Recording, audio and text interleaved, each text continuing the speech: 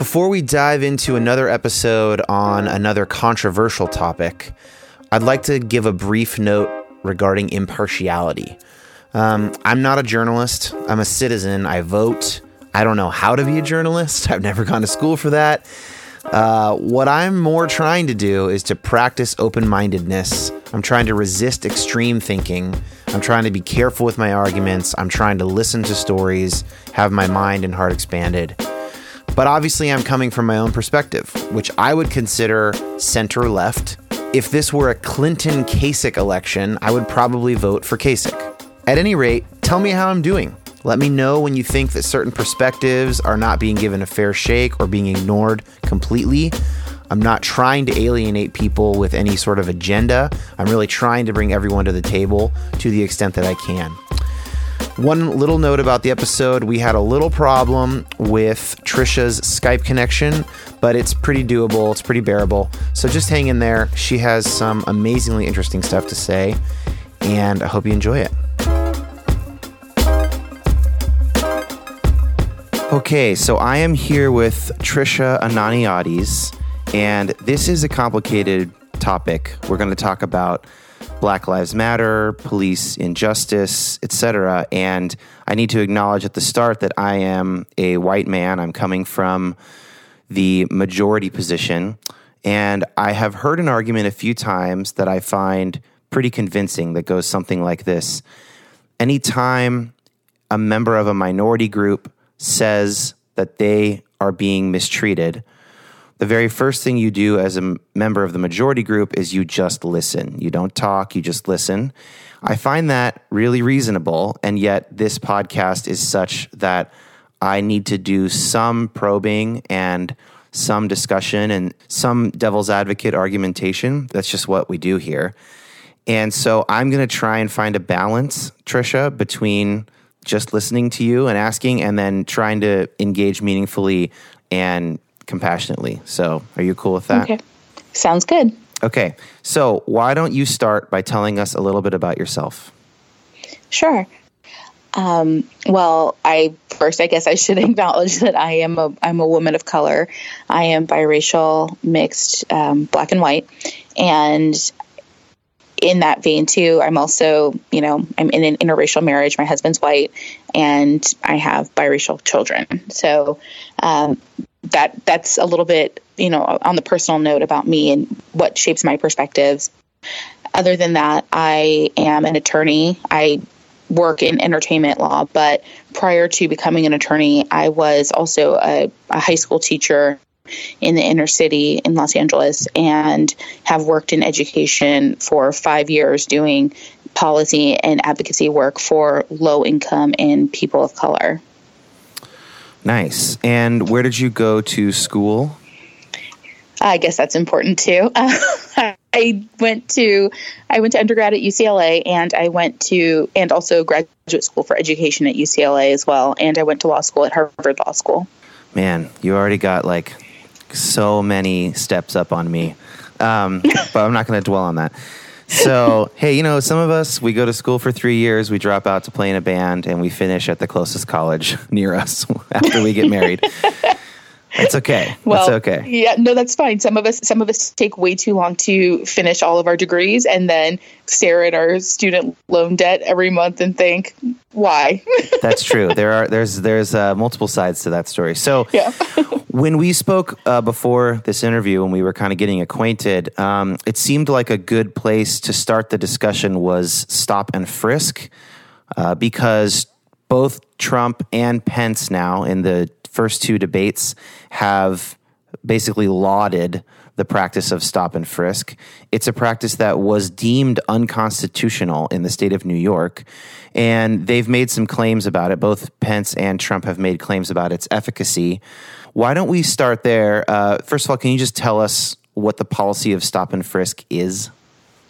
Sure. So what stop and frisk is when a police officer encounters a person, they have the ability to stop and frisk that person in order to, guarantee the police officer's safety or in the interest of public safety and, in the interest of stamping out crime, things like that. Now, those rights of the police officer to stop and frisk are also counterbalanced by an individual citizen's constitutional rights. So in order to sort of explain this, I want to go back a little bit to a case, Terry versus Ohio. And this is the case where they first discussed the constitutionality of stop and frisks. And in that case, the Supreme Court decided that, people generally have a reasonable expectation of privacy and the right to not be unreasonably searched or seized. And that is, a constitutionally guaranteed right as well. It's our Fourth Amendment right. But the police also need a certain amount of flexibility in order to do their job. There's rapidly evolving situations when they're on the ground, and they really need a way to be able to respond to those situations without having to necessarily grind down onto the constitutionality of what they're doing. So, like, there needs to be some kind of a difference between a search warrant for your residence and, like, that person looks dangerous, I need to act in the moment. There needs to be some difference. Exactly.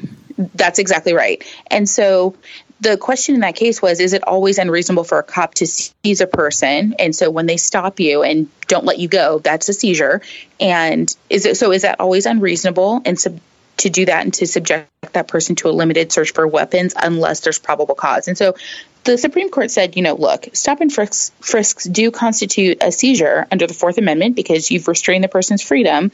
But to find whether it's reasonable or not, the stop, you have to look at specific and articulable facts, which taken with reasonable inferences that the cop is entitled to draw from their own experiences, could reasonably warrant the imposition on this person's Fourth Amendment freedoms. So what the court really did is said, look, it's a balancing test. On one hand, the cop's immediate interest to protect themselves during a stop and the public's interest in crime detection and deterrence. And on the other hand, a person's individual rights. So as I mentioned, it needs to be articulable suspicion. It can't just be a hunch. And you can't just say, well, it was good faith. So meaning after the fact, the officer needs to be able to write down multiple facts that attest to what gave him or her the suspicion. That's exactly right, because the reason that the cop actually stop and frisk the person needs to be able to be reviewed. And so if you don't have articulable facts, if you can't say it was because I saw the person walking back and forth past this store window at 2 a.m. 27 times looking in the window or something like that, if you don't have specific things to say, then there's no way that a court can review to find whether the reasons why you stop and frisked were adequate. Does stop and frisk refer to a specific policy among New York officers that did not require actionable or reviewable pieces of data? Right. So in the New York case, what happened was that the officers were stopping and frisking people without reasonable suspicion. So they didn't have those articulable facts that we were talking about. And they were doing so because, their rationale was looking at crime statistics or crime numbers. They felt that, Black and Latinos between certain ages were more likely to commit crimes than others. And so they really focused their efforts in stop and frisking on that particular population. So both sides I can see are a little bit right. So Trump and Pence are right in that stop and frisk, it's still constitutionally permitted. What was wrong is that it is not constitutionally permitted in the way that the city of New York was enacting the Terry stops, which is also the other name for stop and frisk. And the problem with that is that Trump specifically mentioned how effective it was in New York, and that particular brand of stop and frisk was deemed unconstitutional. That's correct. And the reason is because the New York City program was disproportionately affecting Blacks and Latinos. So there's a couple things at play then within this New York style, to use a very technical term, this New York style of stop and frisk. There is whether or not it reduced crime, which it must have removed guns, because the thing about these stereotypes of these officers for this age of men who are minority is that statistically they're backed up. It is true that if you stop a bunch of these young men, you will find some guns. Of course you will. Right. Mm-hmm. So that's on the one hand. But the other hand is because of that suspicion, it becomes a vicious cycle, right? So then those young men, the ones especially who don't have guns, are now incentivized to dislike police officers, to feel like they're not going to be given a fair shake by the legal system. There tends to be a lack of trust in the system, in the police, when people feel that they're being unfairly targeted due to their race. But really, when we're stopping and frisking based on race, it really sends a message that our system is co-signing that Black and Latino people are inherently dangerous and problematic. So we need to think about the message that we're sending to our citizens when our police and our justice system is acting or are acting in this way.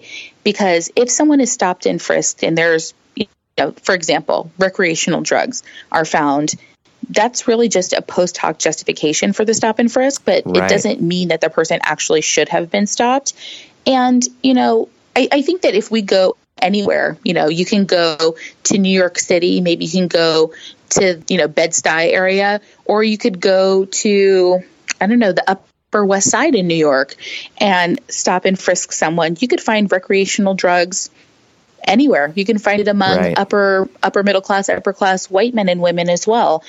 You'll find what you're looking for, basically, in any regard. And I think it's problematic when we only target citizens of a certain race, knowing full and well that we can find those things, other places. And, as you mentioned, I think that this also plays into a cycle of poverty, especially if we're targeting the inner cities as Trump proposed during the debate, because when you're targeting inner city citizens, someone goes in, they're arrested, for gun possession, drug possession, something like that. If they're arrested, they're probably going to stay in jail for a little while. That can lead to a lost job. But even if they don't lose their job then, they get sentenced. They go to jail. You're surely going to lose your job at that point because you're not able to go in. So they get out of jail. When they get out of jail, there's difficulty finding employment when you have a criminal record.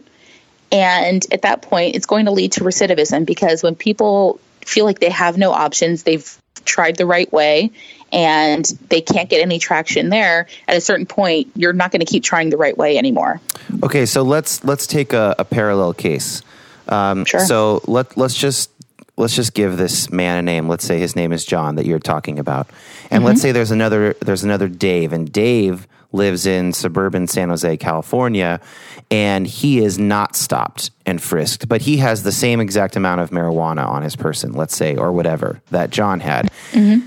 The privilege of Dave, the white suburbanite, is that even though he was participating in the exact same activities as John, because he is white and would not be stopped, he then would not face all those consequences that affect his future employment prospects, etc. Right? That's right.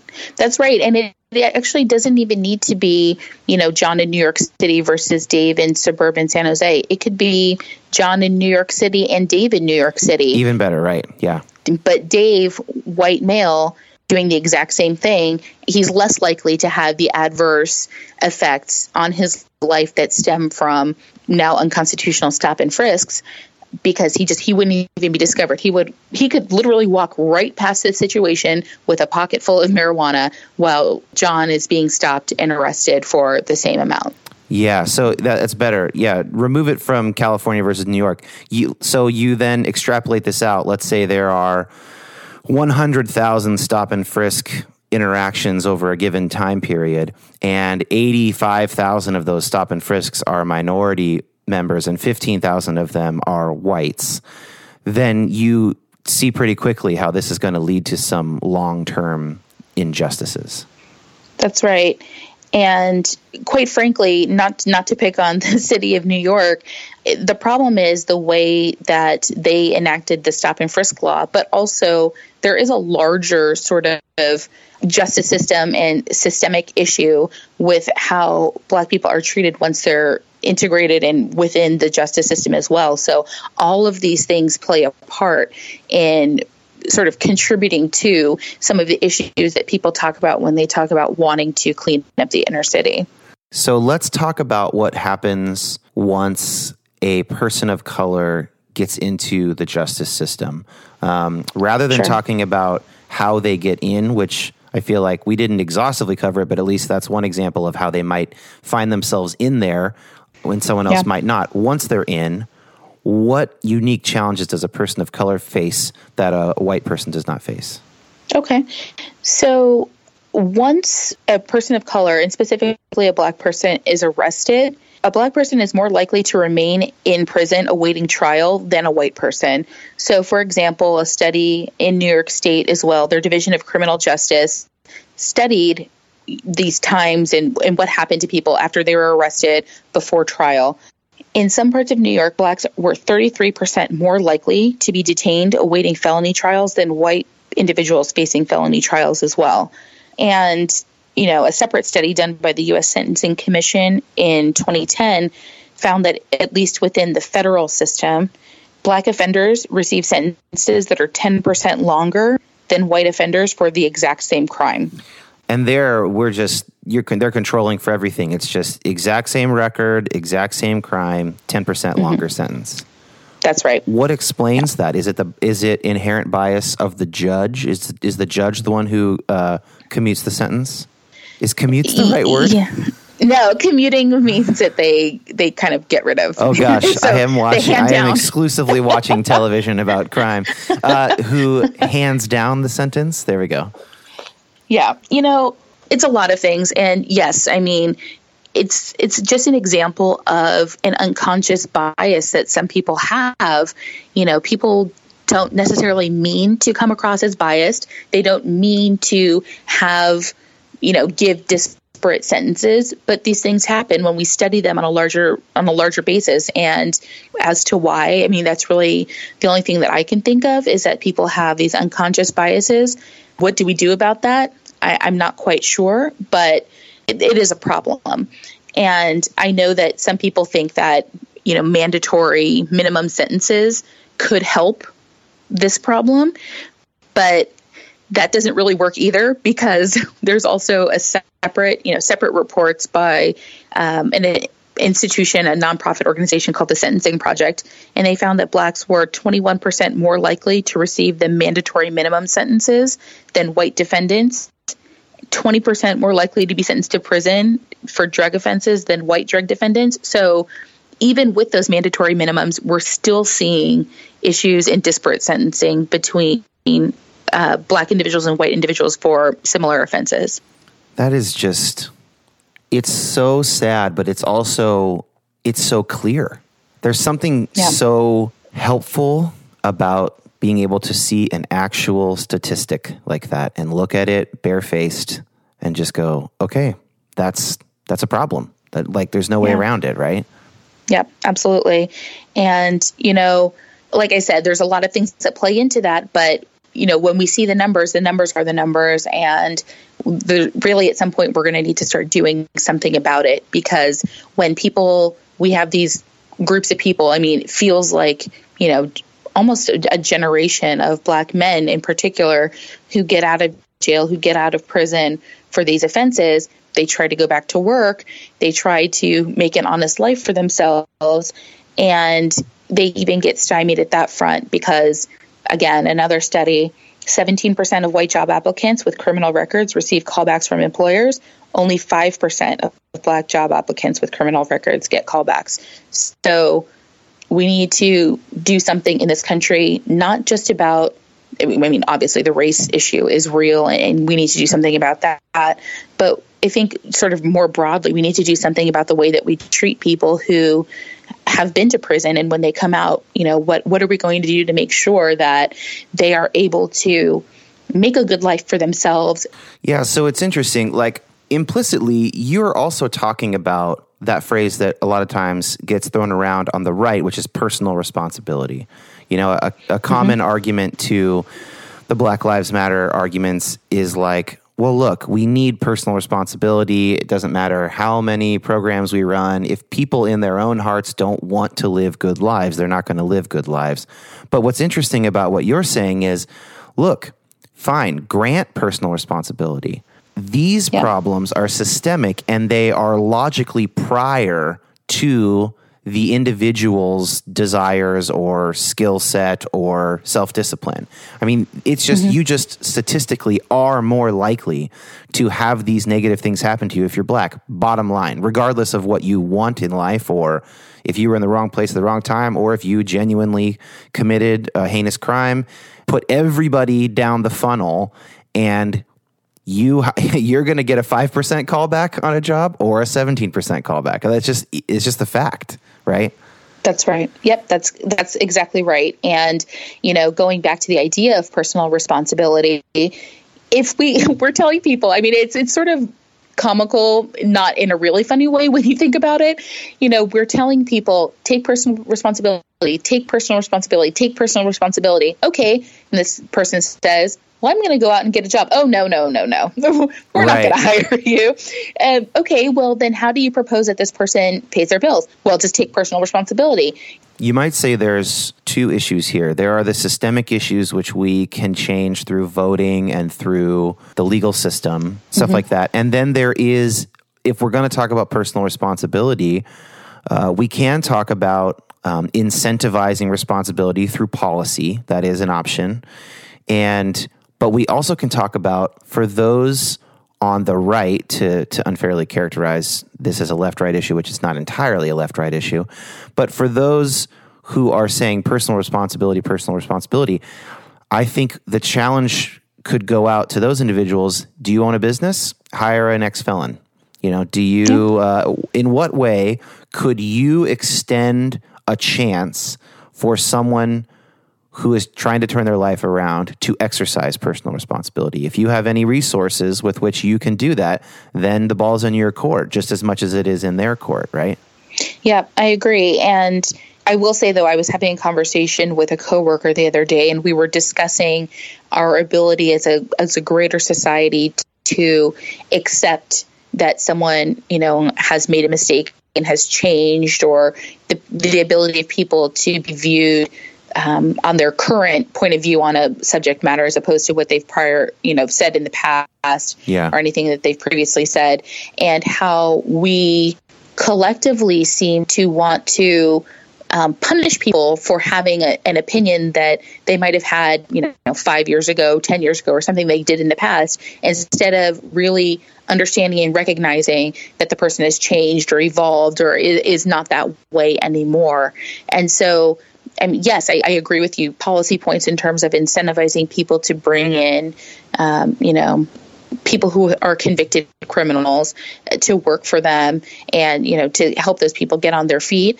But I also think that people should sort of individually take stock of their belief system in terms of, do I think people can change? If I think people can change, do I really want to judge someone based on something that happened 10 years ago? Or do I want to see how they are now? Do I have the propensity for forgiveness?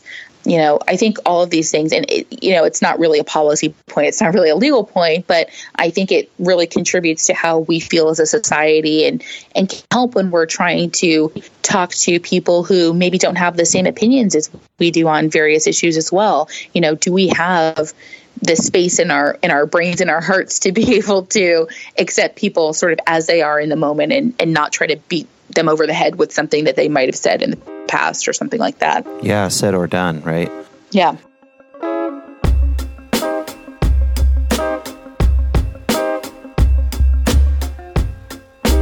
So let's transition to a more kind of general feeling kind of thing, away from the data a bit. So I remember when Black Lives Matter first came on the scene, sort of in a major public way. All lives matter. It didn't take very long for that to catch on as sort of the response.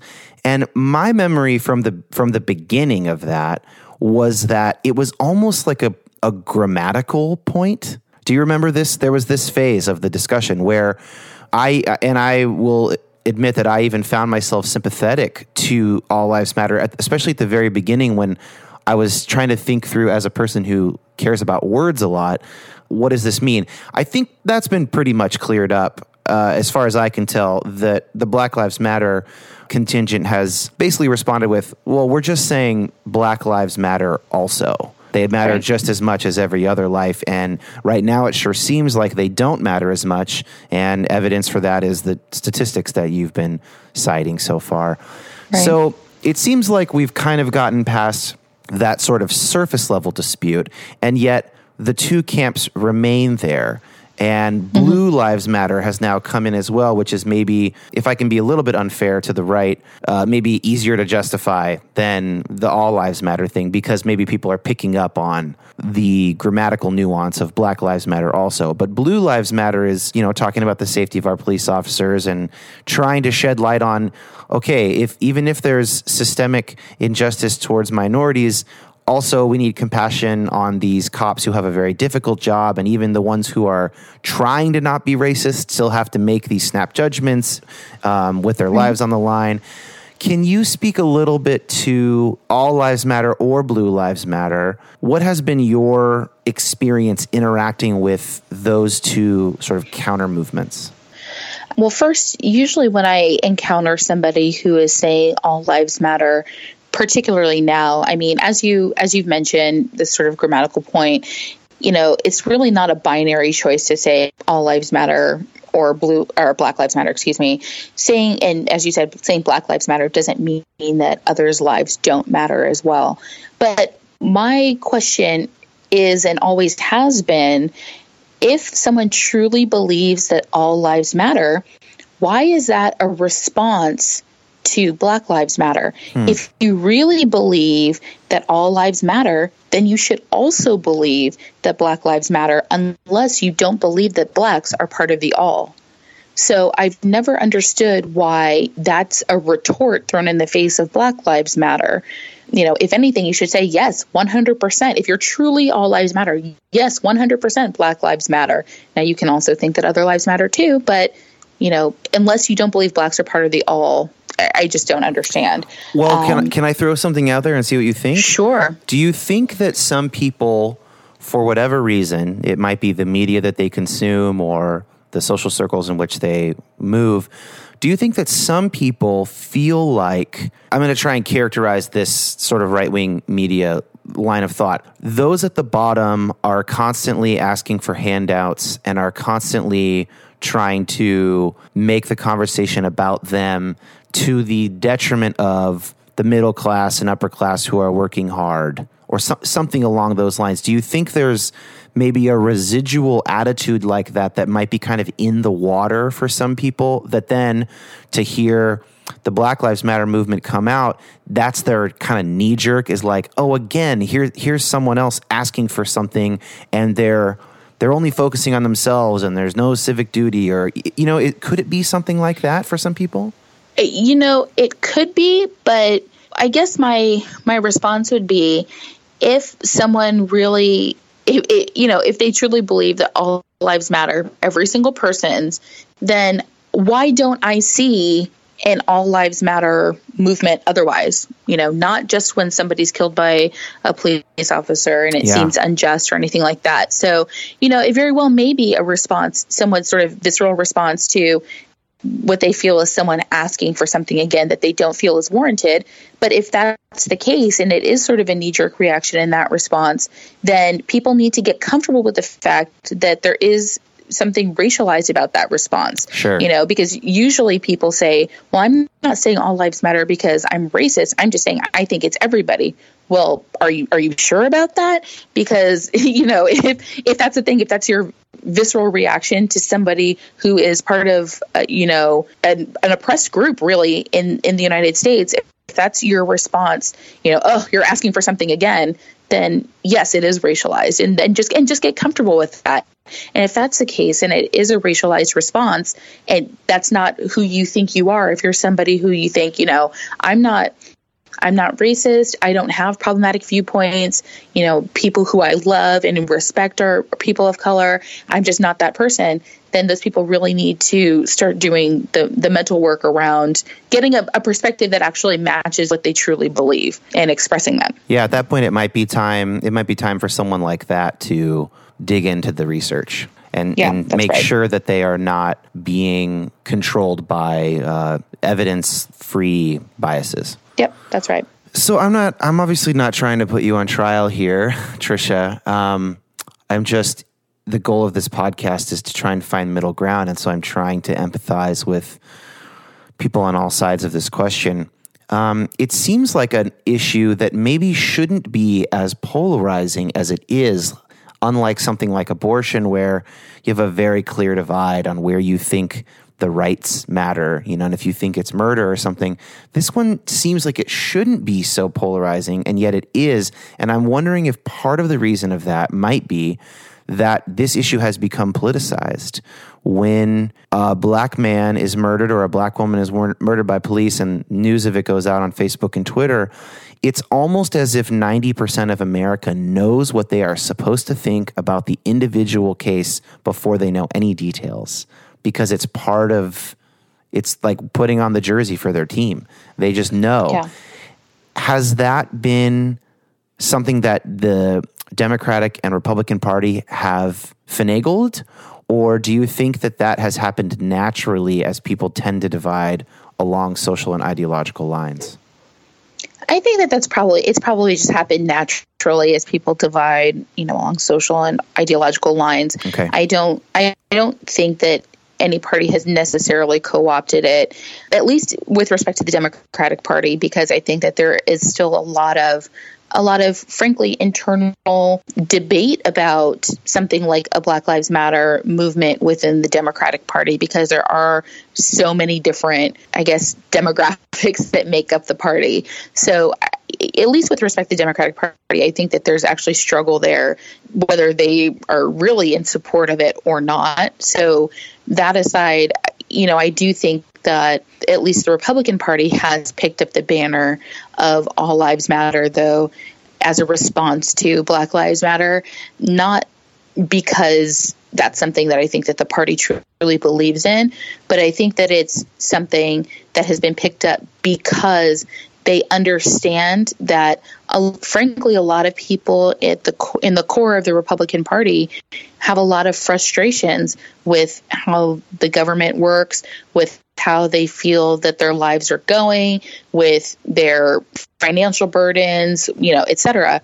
And I think that, All Lives Matter is a way that helps them pick up those people who are feeling disenfranchised without explicitly, calling into question any issues of race or anything like that. So I do think in that respect, it has been co-opted by the Republican Party, at least. Yeah, I remember reports of All Lives Matter chants in the crowd at Trump rallies, but I don't recall if Trump started those or if those were an organic thing. And kind of to your point, it doesn't really matter, right? I mean, It's like, if it's an organic thing in the crowd, then a shrewd politician is going to pick up on that and is going to use it, right? Right. That's exactly right. And, I know Rudy Giuliani has been really big on saying this as well. So I do think that it is encouraged, and people pick up on it. They're going to use it to their advantage. I hope that people understand, just the regular person understands that, in no way does it mean that somebody who is a white person living in the Rust Belt, like that person doesn't matter because only Black Lives Matter. Because, when it comes down to it, I think that for many working class Americans, the goals and aims of Black Lives Matter are really applicable to their lives as well. Let's take this opportunity to practice a little bit of empathy for the other side. So I'm going to just do a little thought experiment, and I'm going to ask you to, so this is where I'm really violating that first principle I mentioned. I'm going to ask you to sit in the shoes of a majority person, but okay, one who has hit some tough times. And I'm going to try and do this too, and I invite listeners to do this as well, especially if you're having a hard time understanding someone in the All Lives Matter movement. So imagine you're part of a white community in the Rust Belt, Ohio or Michigan, and like 50% of the jobs in your town are gone because of manufacturing leaving. Poverty is rampant, drug use is really rampant, and you start hearing about Black Lives Matter, and you see some clip of, a black woman interrupting Bernie Sanders at a rally, and you think to yourself, this is nothing, you can't even imagine what they're talking about. It's nothing like your life. There might be some police brutality in your town, but it's toward whites. if there is any, because it's basically all whites that are living there. How difficult is it for you in that moment to empathize with the Black Lives Matter movement, especially if all you see is the most egregious headlines of the loudest and brashest of the protesters, right? You're not getting headlines of the calm sit-ins. That doesn't make the nightly news, especially if you're watching Fox News, which likely you are in this scenario. As you hear that, Trisha, just like, does your heart break for that situation? Are you frustrated by it? Are you frustrated by misinformation of the media? Like, what is your reaction to that? Yeah, I mean, I guess first I would say that it is frustrating when people have a certain idea of what they think Black Lives Matter is, that is based on, a sensational headline or, soundbite or, something, a quick shot from the news, when, that doesn't really represent the core of the movement. I think a lot of the difficulty, and this actually speaks a little bit to what I think is perhaps a weakness of the Black Lives Matter movement, is that there is really no official leader. There's no real official leadership. I mean, there are certainly people who have taken up the mantle and who organize more than others, but there's not like a person you can say, this is the president of Black Lives Matter, and this is, the treasurer of Black Lives Matter, and, this person is the official spokesperson. So you're not necessarily getting official commentary from the organization when you talk to somebody who says that they're part of Black Lives Matter. So it can be difficult to sort of suss out what is really truly part of the platform and what is frankly just that particular chapter's belief. And, a chapter in Los Angeles could be different from a chapter in Dallas and so on and so forth. But certainly I would understand somebody feeling like that is not applicable to their lives and in their sort of daily reality. And I wouldn't blame someone for feeling that way if they look at it and think that it's just a matter of police brutality. For example, one thing that I would want, someone to know who is seeing this is that the aims of Black Lives Matter don't just revolve around police brutality, don't just revolve around, dealing with issues with police and incidents of force with police. There is a much broader platform that I think really is inclusive of the working class citizen, someone who is feeling disenfranchised, somebody who is feeling that, jobs and this society have left them behind. Yeah, it's one of those things, man. Every article I read about Trump's base or whatever, it's like you are trying to find this balance between empathy, but not wanting to just pity people and look down on them. It's difficult. It's difficult to do. And I know I'm having a lot of trouble with it personally. Yeah, you're right. To give it a little bit of perspective, my sister-in-law is a physician, and she did her residency in Pennsylvania, and she was, fairly close to the Ohio border, so sort of the Rust Belt area, and she spent several years there, so in working in health. So she got a chance to see a broad swath of the community and, certainly lived among it. And so I understand that feeling of sort of hopelessness and feeling that, nobody really cares about what's going on in your society. And you feel like, there's so much that's going on in our community. I can't be bothered with something that I think is happening in a big city somewhere else. I have to be concerned with what's going on right here in my sort of everyday reality. So yeah, I really understand that, and, have heard from her, the difficulties that people have, in the communities there. But what I will say is that the feelings that people are feeling, for a lot of these towns in the Rust Belt, that's really how people of color feel, regardless of where they live, whether they're in the Rust Belt or they're in New York City or Los Angeles or, San Jose, San Francisco.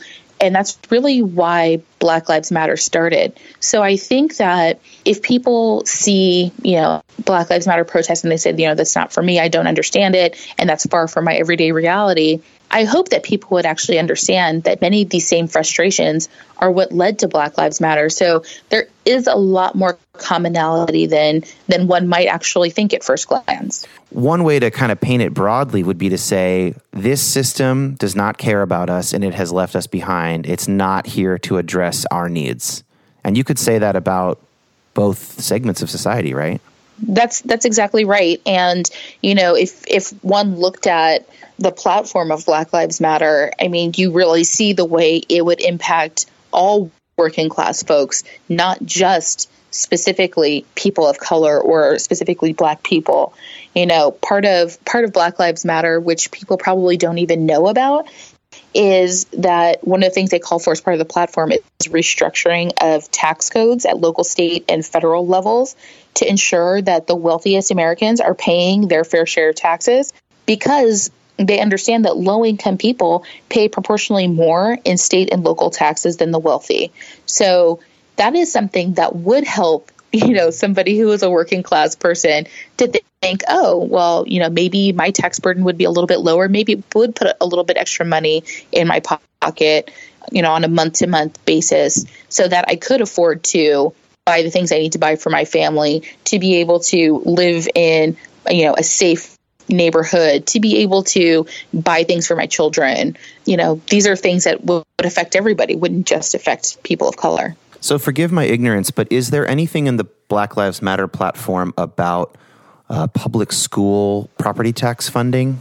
So part of the argument of changing, and I'm not sure if there's anything specifically about property taxes per se, but part of the idea of reforming the tax code is that it is services to, lower and working class neighborhoods that are getting cut. And those neighborhoods are what feel it most strongly. So, for example, when they're cutting services such as, cutting the number of teachers that they have, and cutting, arts programs or music programs and things like that at schools. And let's say they do it for every school in the state because it's all part of the state's budget. Okay, well, the working class and lower income communities are going to feel it much harder because those individuals don't have the disposable income to be able to give right back to the school to be able to fund those programs.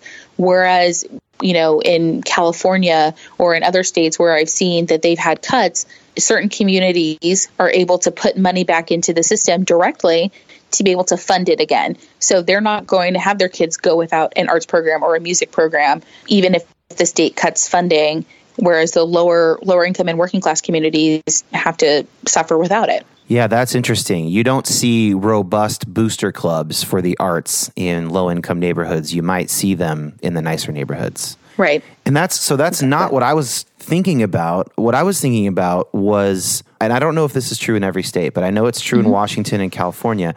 Whenever you hear someone talking about buying a home and they say, and the schools are great, one of the things they mean by that is the neighborhoods that have good schools, the values of the homes go up, because people want good schools. But most public schools are funded by property taxes in the immediate area around them. So I experienced this in my own life. My wife and I own a home in a neighborhood that has good schools. It is in North Seattle. Before the 50s, Black families were not even allowed to own land in North Seattle. It's a dark chapter of Seattle's history. But anyway, the point is, it's a self-perpetuating system. We buy a home in a neighborhood with good schools. The schools stay good. The people who can afford to move there. They raise the prices of the homes. As the prices of the homes raise, the property taxes go up, and more property taxes go to the local schools. It's a cycle of perpetuating inequality, actually, between school districts. And so that is something that people don't think about. But that is actually not anything that I have done to pull myself up by my bootstraps, right? I was in a position to purchase this home. And in our case, we moved north of the city where homes were cheaper, but still nice. And all it took for me was to be able to get into that house. Now that I'm into that house, I'm not doing anything to reap the benefits. My children aren't doing anything to reap the benefits of these better schools. And had I been forced to move to a poorer neighborhood because of my means initially, then I would be reaping those negative benefits for years and years to come. This is the thing that I think sometimes gets lost for people, is that the American tale, not the film, but the American story, not talking about Fievel, but the American story is bootstrap pulling. I mean, it's I work hard, and in America, if I work hard, there is the opportunity to succeed. That is really the foundational kind of either a story or a myth, depending on what you want to call it, that our country is founded upon. But that's not true in a lot of these things we're talking about. Schools, the incarceration rates, the sentence lengths, the chances of getting a callback for a job, depending on the color of your skin, being stopped and frisked for no discernible reason. All of these things actually are legitimate pieces of data that work against that story. That's right. And, I think that it's also it touches a little bit upon, quite honestly, race discussions and discussions with, white people and people of color about race. It was interesting that you mentioned the idea of, individualism and meritocracy of this country, because all these things sort of tie together. But yes, I mean, that's exactly right. Being fortunate enough to purchase in an area that has not that far in the past history of excluding people of color, it does work to people's benefit. And I'm glad that you said that, because when people have these discussions, and, for you as a white male to be able to say that, because when people have these discussions, and if I, as a person of color, point that out, I think it makes people feel a little defensive about their story. And it's not said in a way that's meant to blame any individual. I'm certainly not blaming you for having, a nice home or having it in a neighborhood where you're able to take advantage of good public school education for your kids or anything like that. But I think people feel a little bit attacked if a person of color brings that up. So I think it's good when, someone who is part of the majority group, specifically a white male, can acknowledge that privilege, because I think that it helps people understand that, they're not being picked on for it, but it just is a reality based on our country's history. Well, I think that it might just help that I have a robust ego. So there's a negative side to that. Don't praise me too much.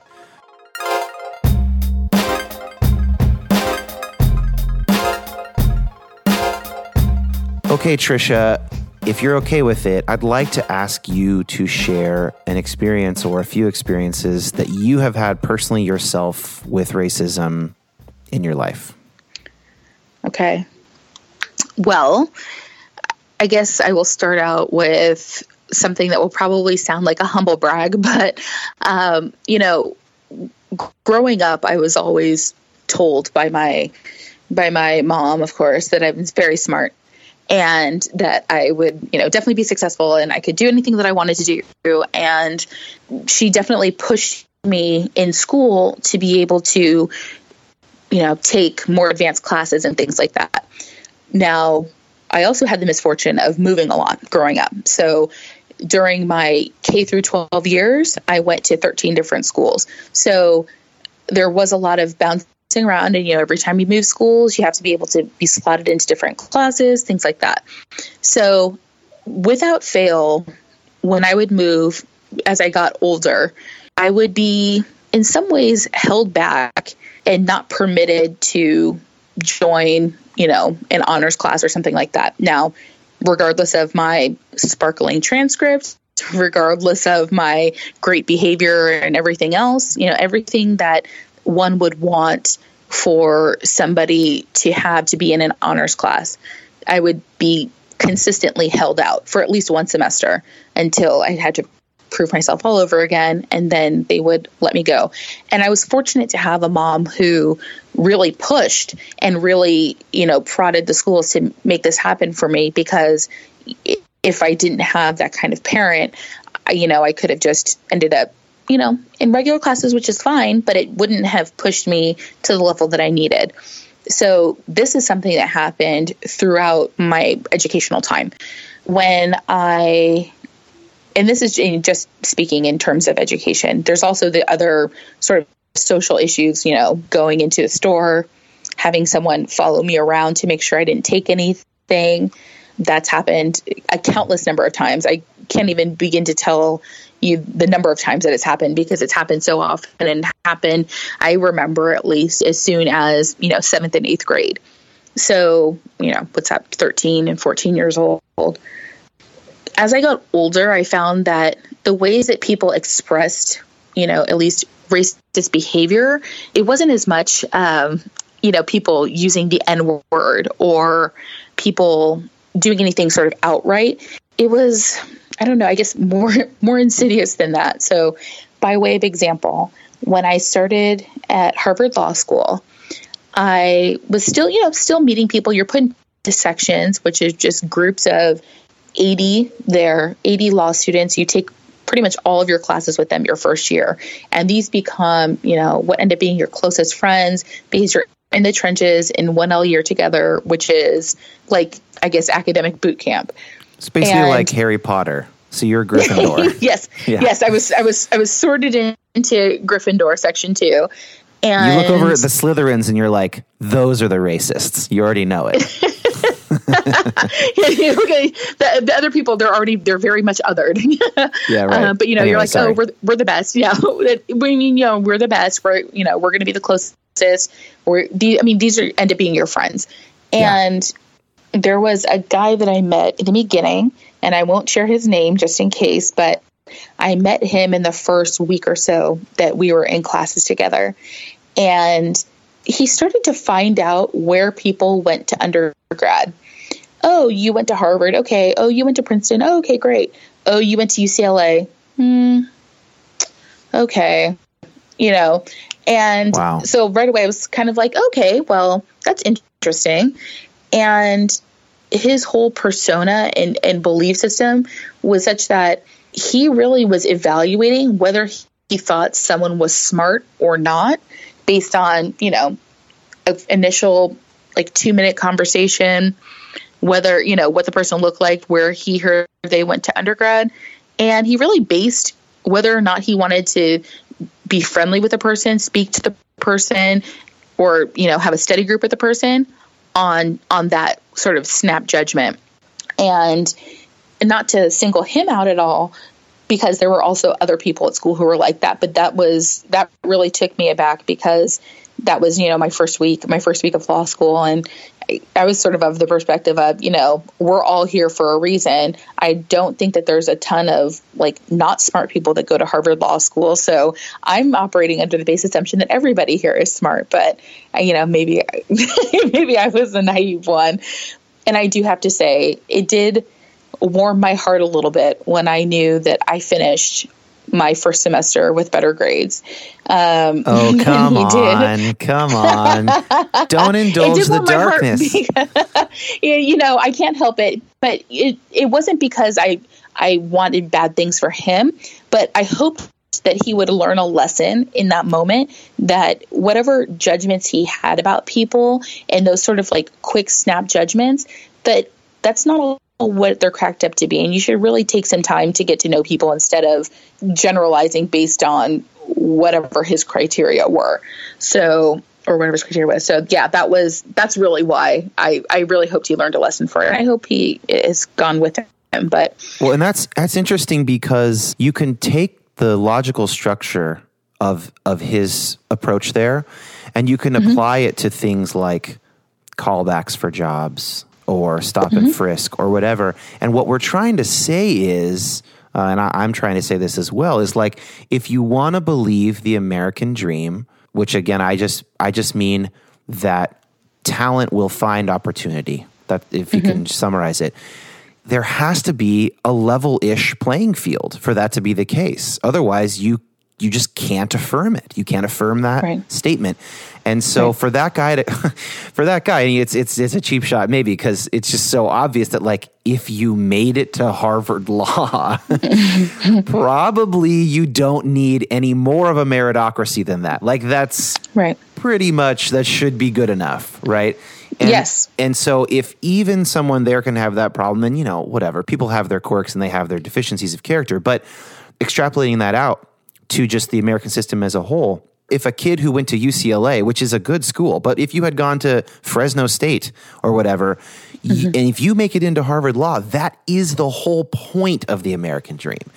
that you could get there from a cheap small town state school. That's like what the whole thing is based on. And so if a black man who got pulled over, was found weed on him, went to jail for 30 days, if that guy can't go and get a good job or start a good business or whatever, then what the hell are we talking about with this American dream? Like literally, what are we talking about? Yeah. It's, I think that we like to believe in the American dream because it's something that makes us feel more proud of our successes and enables us to, I don't know, just feel like, anything that happens to us is 100% because we did it. It's the individual. We don't have to acknowledge that there's a greater system at play for anything really. And so that also goes with, not to beat this drum, but people's belief about race too. If they think that it's all about individual, then they don't have to believe that there's a greater system that really works to disadvantage certain groups of people. Yeah. So I think you were going to tell another story. So let's hear that. Yeah. So after I graduated from law school, I went to work at a big firm, and, I was working really hard, but I felt like I had trouble getting much traction in terms of getting consistent workflow and the quality of the assignments that I was getting. And I spoke to a mid-level associate who I worked with often, who had given me work, and we worked well together. And she expressed a little bit of wonderment that I wasn't getting good quality assignments, and why others who she felt did work of lesser quality than why they continued to get great assignments. And my own sort of internal belief that this was born out of race-based differences between myself and another junior associate were borne out by a study that I read subsequently. This group called NextGens did a study on implicit bias within the legal profession. So they had a team with, was comprised of partners from different law firms, create a research memo from a hypothetical third-year associate at a law firm. And then when it was done, they deliberately inserted 22 errors into the memo. Then they took this finished memo and they distributed it to 60 partners from 22 different law firms who agreed to participate in what they thought was a writing analysis study. And so the cover email asked the partners to edit the memo for factual, technical, and substantive errors, and then rate the memo from 1 to 5, 1 being extremely poor, 5 being extremely well written. For the 60 partners who were evaluating, half of them got a cover email that said that the writer was African American. For the other half, it indicated that the writer was white. And then both writers were named the same name. They're both called Thomas Meyer. Both indicated that Thomas went to NYU Law School, which is a really good law school. And so, they tried to control for any naming, anything else. It was just the difference. The only difference was race. The race of the only writer. Difference. Exactly. People otherwise got the same memo. So although the memo was identical in every respect other than the race, the partners who were given the African-American Thomas's memo found more errors and provided a lower overall evaluation of the memo. So out of a 5, his average score was a 3.2, whereas the Thomas who was white got an average of 4.1. Wow. And, the evaluators also weren't asked to edit or comment about formatting of the memo, but nearly all, 29 out of 30, sought formatting changes from the African-American Thomas, only 11 from the white Thomas. Man. And so even when people are giving work that you think is, sort of generally average for that person's stature, for their year level, something like that, the Black associates' work is looked at more stringently. And when it's looked at like that and they see these errors, it's kind of like, well, I'm not going to give anything to this person again. They make too many mistakes. Instead of thinking, hey, this person really needs to be trained. And it has a negative effect on someone's career. Yeah. And so I will say that was my experience working at a firm. And I knew that I didn't want to stay at a firm forever, but that certainly encouraged me to want to look elsewhere, because there is something about feeling as if people are not invested in you as a person and invested in your development, but instead are going to pick at things that aren't necessarily needed. And it has a way of making people feel defeated in the workplace. And so there's a reason why, and this is probably plays a lot into it, why big law firms have problems retaining, Black associates and other people of color in the firms. And it's because people don't like to feel like they're being beaten down and being looked over and being picked at more than anyone else. And hey, look, clients pay a lot of money at these big firms, and so their work needs to be perfect, and I get that. But if you're given something where the error level is the same, there has to be a reason why there's far less attrition by white associates than there is by people of color in law firms. Wow. So, Tricia, before we go here, one thing we try to do on this podcast is have our guests critique their own side to show that they are not just drinking the Kool-Aid. This is a weirder topic to do that on for the reasons that I gave at the very beginning. But if you are willing to, could you name something for us in the Black Lives Matter movement that you think is either wrong or just bad policy or bad form of any kind? Yeah, I think for me, the most problematic part of the Black Lives Matter platform is the call for reparations. I understand in theory why they would ask for reparations for past and also for continuing harms against Black people in the United States. Unfortunately, I just don't think that is a realistic goal. If it didn't happen at the end of the Civil War, if it didn't happen, at the end of the Civil Rights Movement in the 1960s, I just don't see it happening now. I mean, I think that while reparations would have been a good idea, it's not going to happen. It really, I think, actually frustrates people who are in the majority position, so white people, when they see a call for reparations. I think that sort of pushes some people away because it's an unrealistic goal. We know our country is, in deep debt. We know that there are plenty of social programs and other things that we would love to have, infrastructure programs, paying for roads and paying for bridges and, things like that. So people aren't going to get money.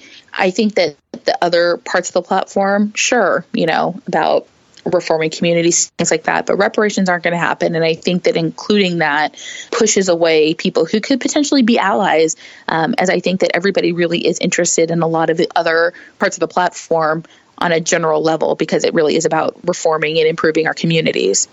Yeah, I mean, I will admit that as someone who is fundamentally sympathetic to the Black Lives Matter movement, when that platform was put up online, which, by the way, is not like universally binding, right? Right. But some group put that up, and I saw reparations, and I was like, oh, I just didn't have a good feeling about that personally. I felt like most of the people that I might be having an argument with would see that and be like, conversation's over. Yeah. Which, you know, I would agree with that. Would be a violent, sort of conversationally violent response. But I just, fact of the matter, that was just my reaction to it, was like, oh, like kind of uh-oh. And so it's interesting to hear you say that something similar. Yeah, I really just don't agree with it. And I would prefer instead, in my opinion, I think that Black Lives Matter should take a more forward-facing approach, a more proactive approach. I think that reparations is sort of a backwards-facing reactive approach. These things have already happened. And so I don't think that there's any way that we can change it, stopping it from now forward and improving what we do from now forward, I think is a much more important step than dwelling on things that happened in the past. Now, I say that recognizing fully, we had the discussion about, North Seattle and, but people being able to build wealth through real estate and how certain groups were excluded and things like that. And I fully understand how wrongs of the past can continue and impact, generational wealth and what people have now. I just don't think there's a good way of going about fixing it by trying to account for that monetarily. So it's more of a policy opinion on yours than an ethical opinion. I mean, it's kind of both, because in terms of the ethics of it, are we going to now start going in and sussing out, okay, who has been in the United States for, X number of generations? Does it change? Do you get more money if you can trace your family tree back to slavery? Or if your family's only been here for 2 generations, do you get lesser? If you're if you're the first generation of your family born into the U.S., do you get anything? It's too messy. And yeah, I mean, from a policy perspective, from a practical perspective, yeah, for those reasons, I just don't think it's a good idea. Yeah, that makes sense. Well, Tricia, thank you so much. You have been wonderful. Is there anything else you'd like to share with us before we go? I just hope that for anybody who's listening who is maybe more resistant to having conversations about race with family and friends, I just hope that people would speak out about it more. For people who are hesitant because they're not sure, they haven't read as much, maybe they only sort of know what they've seen, in the news or something like that, and they don't know who to ask. I really would encourage those people to ask someone who they look to as being more knowledgeable on the subject, or really look into it themselves. The improvements that I at least would hope to see in our country won't happen if it's just me as a person of color trying to work towards them. I really do feel like, all Americans need to be sort of brothers and sisters in arms in terms of effecting these social and, economic and et cetera changes that we want to see. So, I'm hopeful that people will reach out, whether they agree or not. Frankly, I think some great conversations can be had too, even when people don't agree. And I would hope that our conversation today would inspire people to do that. Well, and on that note, we're going to have some articles in the show notes on the website. So if you want to read some of the studies that Tricia was referencing, they will be up there and you can have the actual data yourself. Tricia, thank you so much. Thank you.